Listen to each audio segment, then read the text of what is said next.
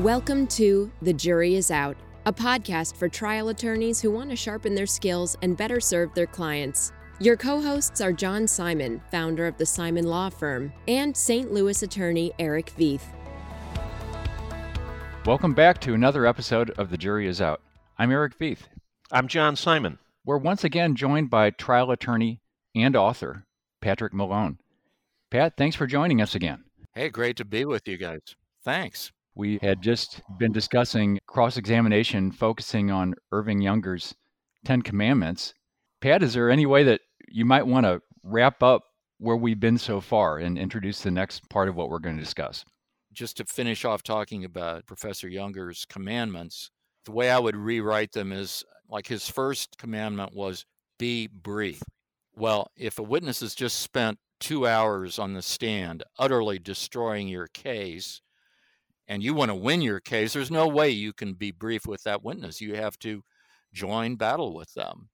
So instead of saying be brief, you need to say be proportional to the harm that's been caused to your case.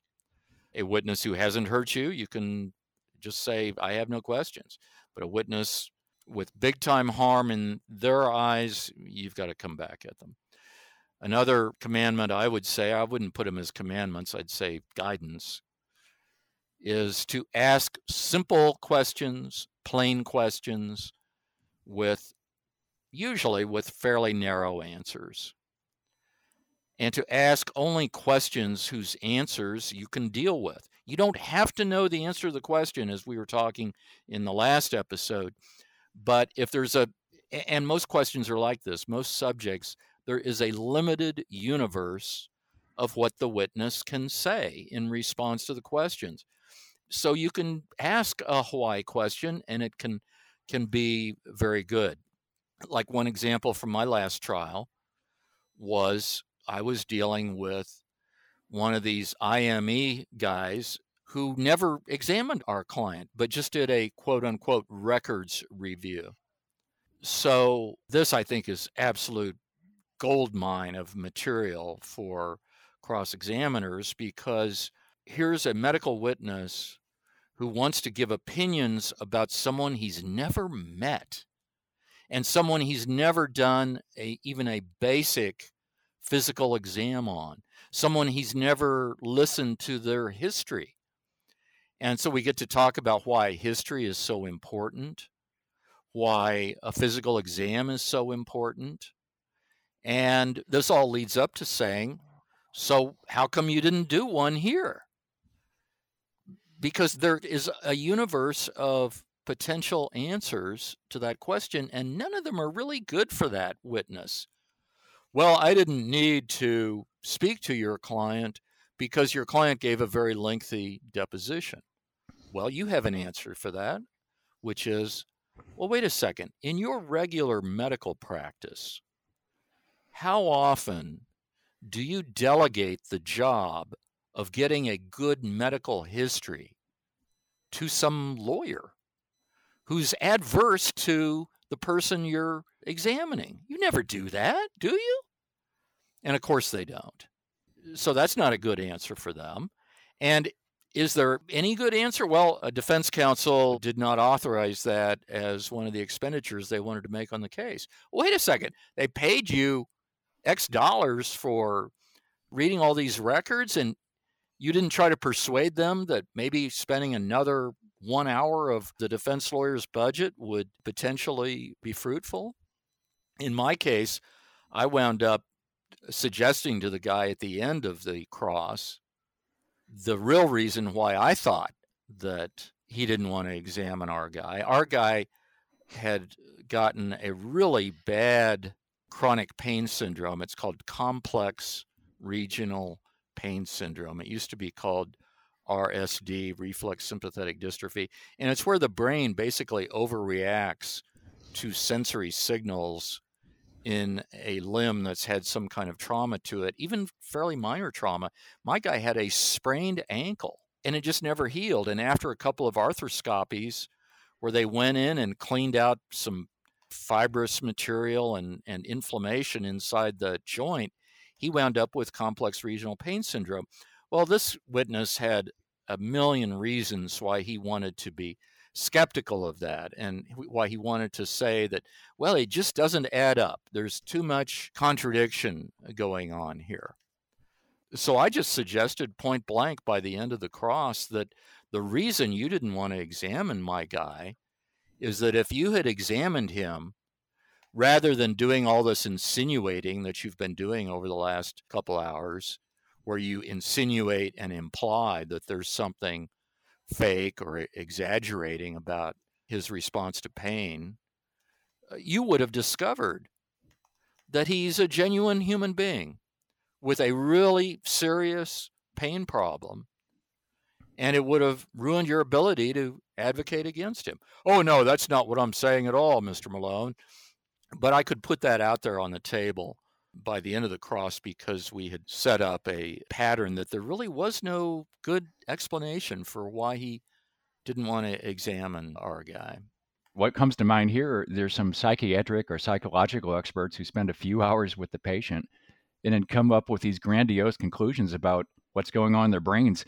Do you have any suggestions about how to approach that where there is an examination, but it seems laughably inadequate? Usually the treating doctors are going to be your friends.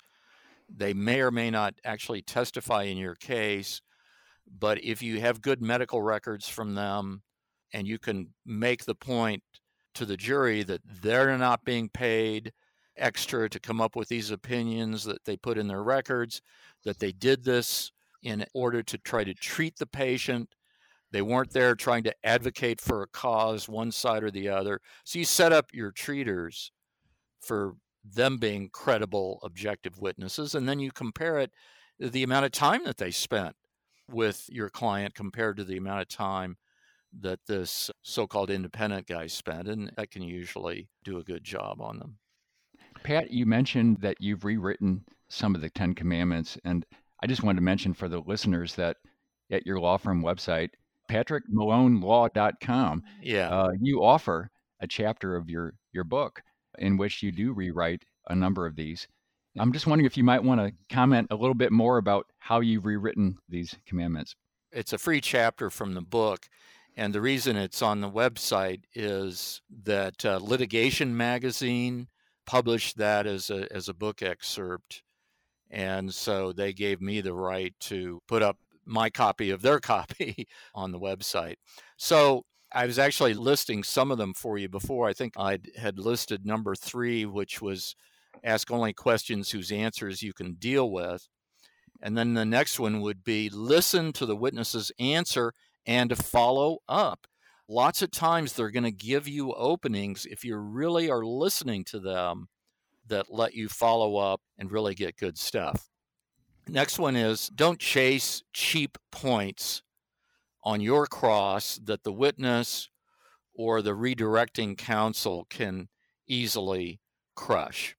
And actually, that's kind of a reaction to one of the, I think, most ridiculous of the so-called 10 Commandments of Younger, and that was the one that says, don't ask one question too many. Now, of course, that's great advice, often given by the Monday morning quarterback from his armchair, because it's only obvious after you've asked the question. But the example that Professor Younger gives, and there are some classic examples of this, they don't prove his point at all.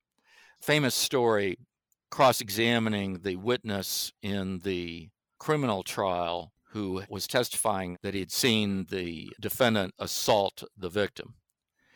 So the cross-examiner is up there and he says, so, sir, you admit you did not see my client bite off the ear of the victim. Isn't that true? And the answer is, yes, I did not see him bite off the ear. Well, then, and the question too many is, then how do you know that he bit off the ear? Because I saw him spit it out. Well, it's a funny story, but let's say you had followed Professor Younger's advice and you had said, you didn't see my client bite off the ear, did you? And then the guy says, that's right, I did not see it. No further questions, Your Honor. And then you sit down. Well, what he forgets is there's this thing called redirect examination. And so the other lawyer stands up and says, so just following up on that last question, how do you know that he bit the ear off? Answer, because I saw him spit it out. And that's even worse for you, because then the jury knows that you're one of these tricky lawyers who tries to make cheap points if they can get away with it. So that's bad. I saw that commandment back in law school. I've been waiting 40 years for the case where I can use that ear-biting strategy, but it never happened. Yeah, it doesn't work. On my shortened list of cross advice that I do give, the other one was to make sure the jury understands your important points before the witness leaves the stand. He says save the ultimate point for closing. And that leaves you in this peculiar situation where you're kind of slinking away from the witness and hoping nothing happens to upset your little apple cart that you've set up so carefully. But then when you come back in closing argument, it's too late. So the classic example, and this is fictional, but it's got a lot of truth to it, is the famous scene in My Cousin Vinny, where Vinny is cross-examining a guy who had testified on direct that he knew the kids had only been in the store for 5 minutes because it took him 5 minutes to fix his breakfast. And Vinny asks him what he had for breakfast, eggs and grits. How do you like your grits, regular, creamy, or al dente? And the witness says, well, regular, I guess. Instant grits? No self-respecting Southerner would cook instant grits. I take pride in my grits.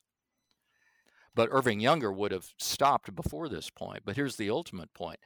So, Mr. Tipton, can you explain why it is that it takes you 5 minutes to cook regular grits on your stove when it takes the entire grit-eating world 20 minutes to cook regular grits? And Mr. Tipton says, well, I don't know. I'm a fast cook, I guess. And Vinny, then there's a funny scene where Vinny says, oh, I'm sorry, I was standing all the way over here by the jury. What did you say? You said I'm a fast cook, that's it? Are we to believe that the laws of physics are suspended when cooking on your stove? And then he has some other funny things where he takes it a little bit over the top. But the point is that what Professor Younger would have done is he would have said it in closing argument. Ladies and gentlemen, very important thing happened with Mr. Tipton. Remember, I asked him if he had regular grits or instant grits, and he affirmed regular grits. But he also said 5 minutes. Well, we all know that it takes 20 minutes. And by then, of course, the jury has moved on to other points. And if you had done it in real time with the guy on the stand, you could have made your point. You could have crushed the witness. Now it's too late. They're thinking about other stuff, and they've got conviction on their mind. So, Pat, let me ask you this. One of the things that you said is most important is figuring out what points to cross the witness on. I teach a class at the law school here in St. Louis at SLU, and when we cover cross-examination, one of the things I say is don't shoot every mosquito, as they say. Hit the main points. Can you give any more guidance for our listeners in terms of what qualifies as a main point? How do you know if it's a point that's significant enough for you to spend time on in cross-examination? Excellent question, John. There's not a short answer. Part of it is just having the common sense to separate the relevant from the irrelevant. But I have a whole system in the book where there basically are 5 different subject matters of any cross-examination. One is agreements that you can get with the witness about your case that builds your case. And then if you can't get those, then there are 4 ways to tear down the witness's credibility, either through bias, through ignorance or mistakes by the witness about important facts, for contradictions where the witness contradicts either himself in a deposition or contradicts others that you can exploit, and finally, lack of fit, which is qualifications. This witness may be an expert on some things, but he's not an expert on what's important in this case. So I kind of put that out as kind of a catalog of the 5 areas you need to think about. But then what you want to do is look for only those where you can really deliver a crushing blow to the witness. So you wouldn't do bias with a witness. For example, if this is a witness who was a 60-40 defense witness and 40% plaintiff's witness, because that's fairly trivial difference between a 50-50 down the middle guy. Whereas somebody who is 95% a defense witness, yeah, you might want to chase bias, but you want to do it in a systematic way that really makes the point to the jury. You would never say, so you testify 95% of the time for the defense. Is that true? Well, it's true that I'm called to court 95% of the time by the defense. Yes, that is true. And then leave it there. You would never do that. You would have to figure out ways to expand the point so that the jury gets it. One of the ways I did it once was to just ask the guy. The lawyer on the other side was worried enough about it that he had brought out the so-called take the sting out idea by doing it on direct. He had brought out that this guy was a 95%er, but never explained why. And I came back on cross, and like the first question I asked was, Dr. Jones, did you ever wonder why it is that your phone never rings from plaintiff lawyers? Did you ever wonder about that? And he basically said, no, he didn't wonder about it. I said, well, I mean, did it ever occur to you that maybe the reason you only get calls from defense lawyers is you've got a reputation as a defense witness? And of course, he denies that, but I have put that point out there. And that's not going to work with all witnesses. You kind of have to pick your points and pick ones that you can make into a big deal. I have situations where, and I'm sure you've seen it too, you might have a witness on the other side who does most of his testifying for the defense, hardly ever testifies for the plaintiff, but you got a witness yourself who's got a little baggage. What do you do then? Yeah, then I'm not sure I would chase it at all, because there's nothing that smells worse in the courtroom than a hypocrite. And you don't want to set up a double standard kind of thing where the other side gets to stand up in closing and say, you know, Malone made such a big deal about my expert only testifying for the defense. Well, yeah, but what about his guy? We brought that out with his guy. So if you can't believe either one of them, we're fine with that, ladies and gentlemen, because he has the burden of proof.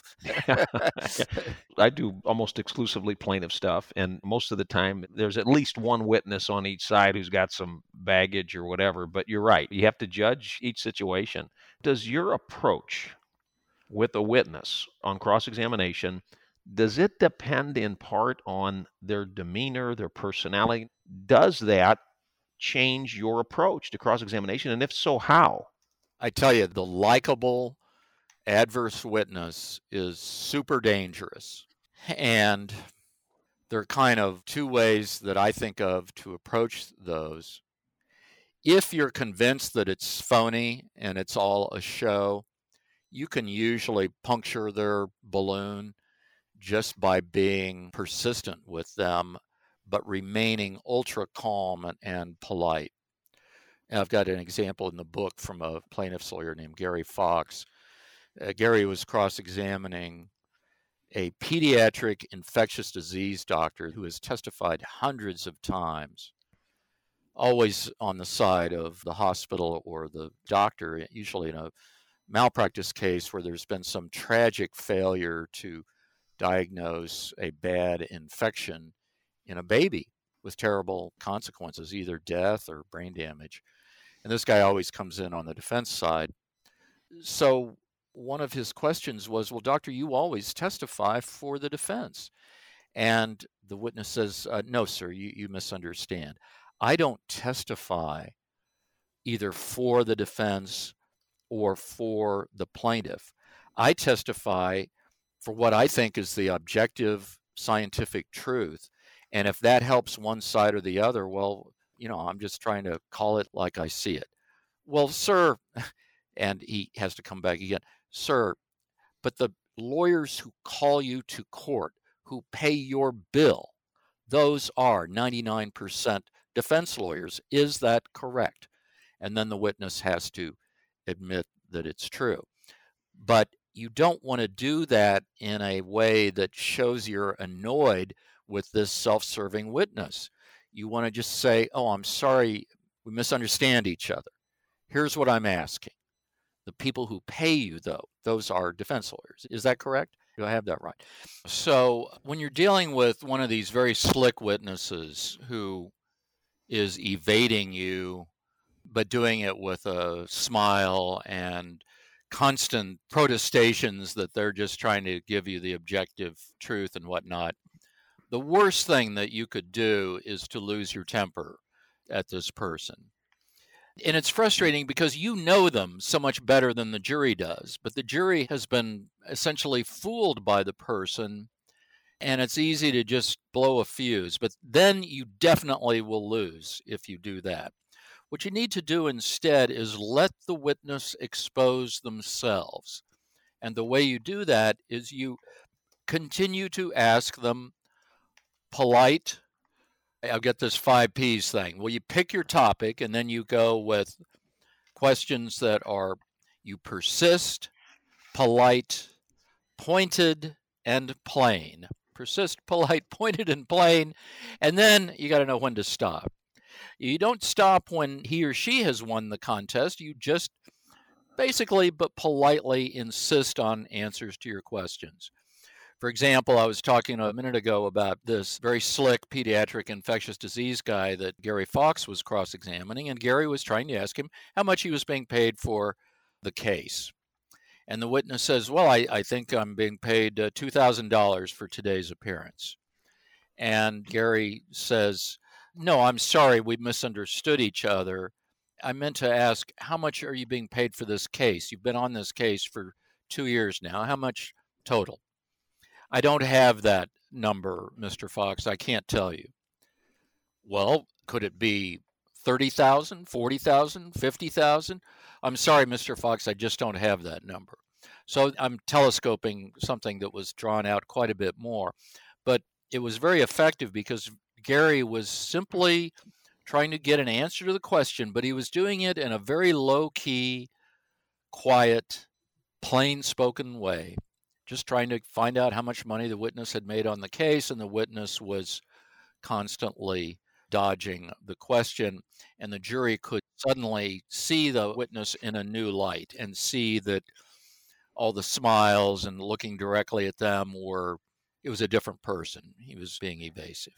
Pat, is there a time when it is appropriate to bear down and get firm, or maybe even get a little sharp with an expert witness? Oh, sure, yeah. If they keep evading your questions, it has to be really super obvious, though.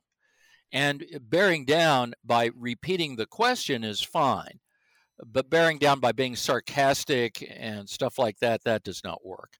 When I did a kind of a money cross in this last trial of mine that I mentioned to you, the Federal Tort Claims Act case, where I said, so how much are you being paid for this case? And the witness says, oh, I think it's $500 an hour. And I said, no, sir, I'm sorry, we misunderstood each other. How much are you being paid for this case? Well, I think it was a total of $20,000 so far. So, you just repeat your questions until you get an answer, or the witness makes it clear that they have no good answer. Could you talk a little bit about your approach to choosing your own experts?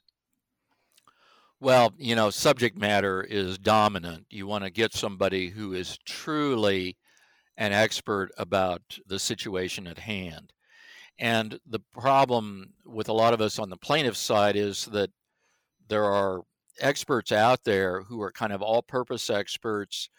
They'll tell you anything that they think you want to know, but when you bear down on, okay, well, let's talk about this exact procedure that was done in this case. Well, I don't do that procedure, and that can be a fatal blow.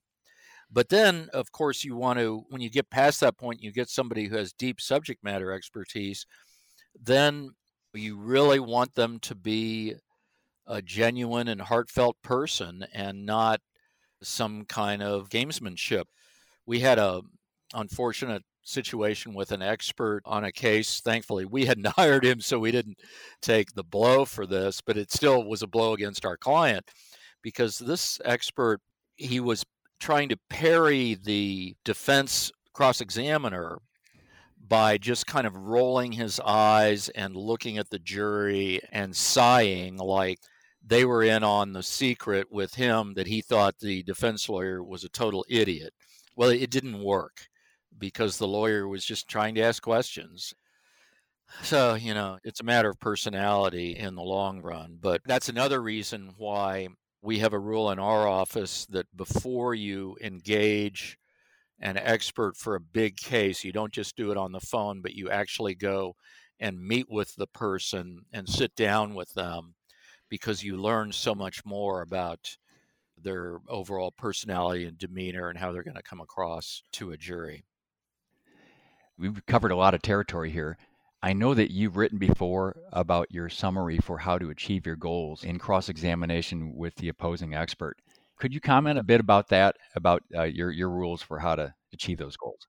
I could kind of sum it up a little bit by saying that a good end of the line with a witness where you're sitting down, not with your tail between your legs, but with having scored some really good points and exposed the witness and given the jury a different impression of this witness than they started out with. And really that actually is your ultimate goal, is to give an impression of the witness that they are either, take your pick, over the hill or bias or evasive, or they just don't know the facts of the case, or they just don't have real expertise on the case, whatever it is. You want to create a firm impression.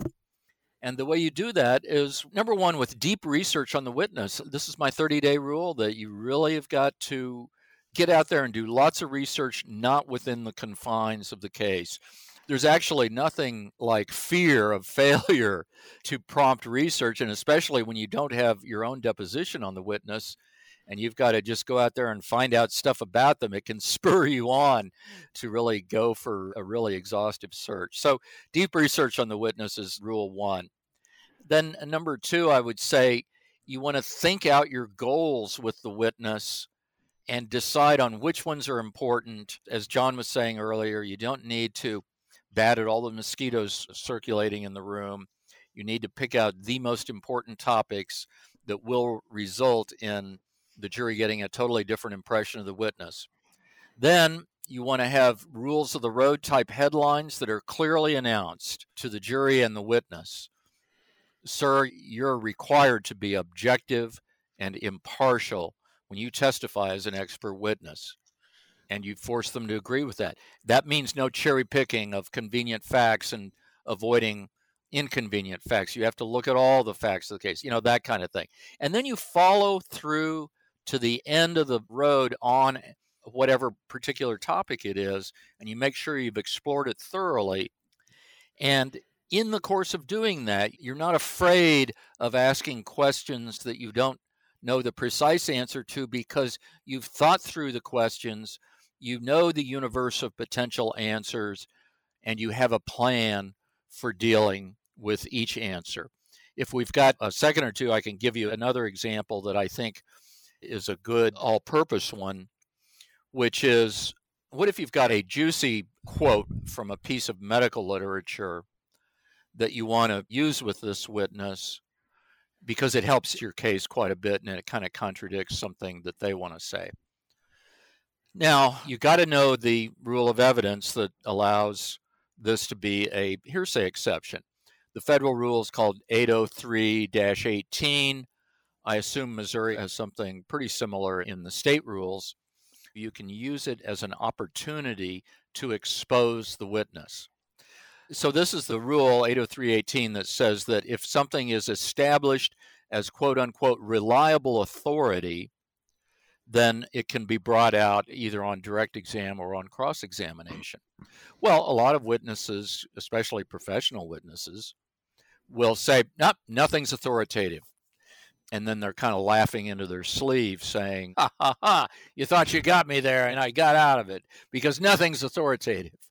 Well, this is really an opportunity for you if you've got the right piece of evidence.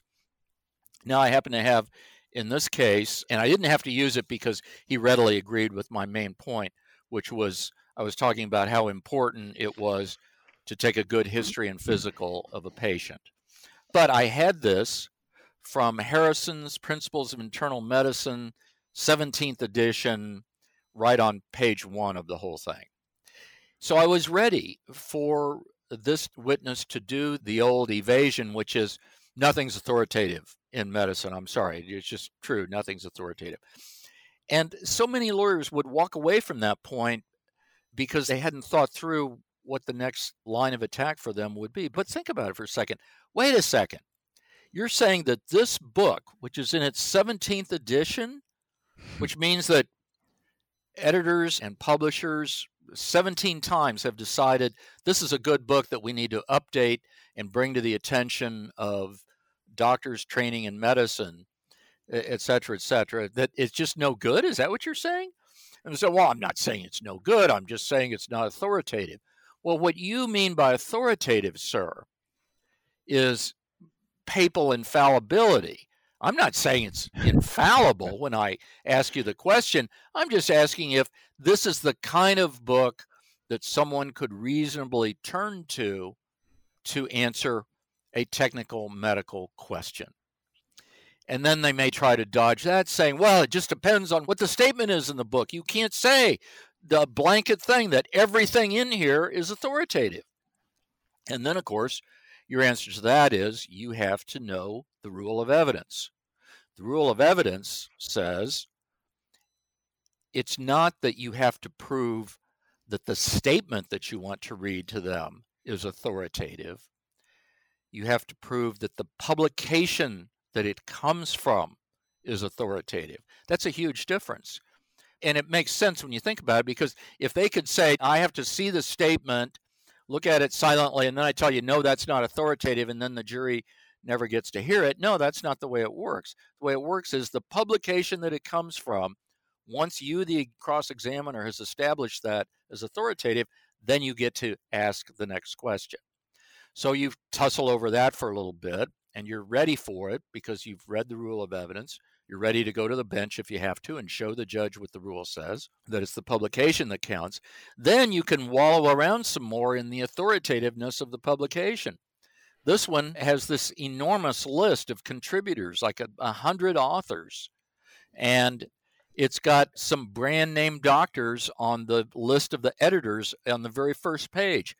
In fact, I happen to notice that the very first editor who's listed on the front page of this book is this guy named Anthony Fauci.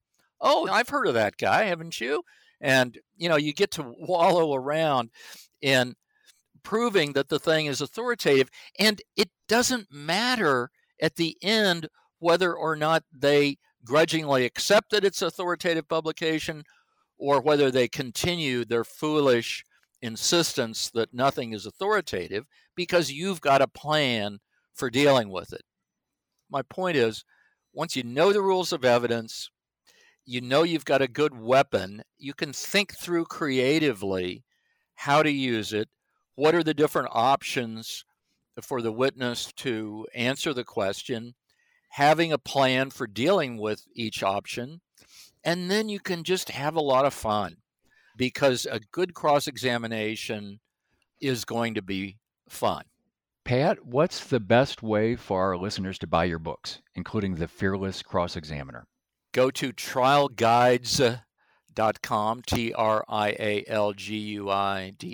trialguides.com, or just Google my name and Fearless Cross-Examiner, and the same website will come up, and you'll be on the page where you can get it. Actually, I've got a whole chapter on dealing with medical literature and this problem, and I've got chapters on some of the other key rules of evidence that you need to know, and then I've got some good chapters on, one good in particular on money cross and why cross-examining about money so often falls short.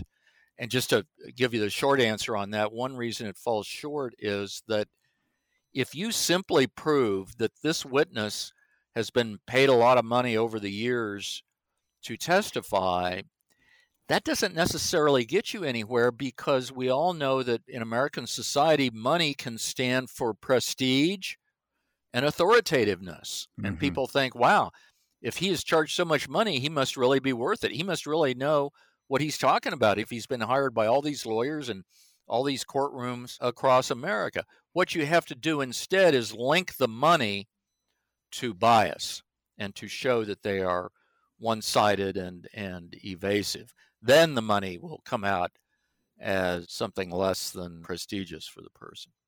So a lot of good stuff in there. And good point. I do commend it to folks. Good. For our listeners, I'll mention there's also a lot of good information about your work and your writings at your website, patrickmalonelaw.com. That concludes part 2 of our discussion of cross-examination with Pat Malone. Pat, we really appreciate that you've been so generous with your time discussing cross-examination, both this episode and part 1. Pat, thank you very much. It was terrific. Well, Erich and John, I really enjoyed it, and call me back anytime. Thank you for that kind offer. We will keep your name nearby for the next time. So that's it for today. Thanks for joining us at The Jury Is Out. I'm Erich Veith. And I'm John Simon. See you next time. The Jury Is Out is brought to you by the Simon Law Firm. Share your thoughts with John and Erich at comments@thejuryisout.law. And subscribe today, because the best lawyers never stop learning.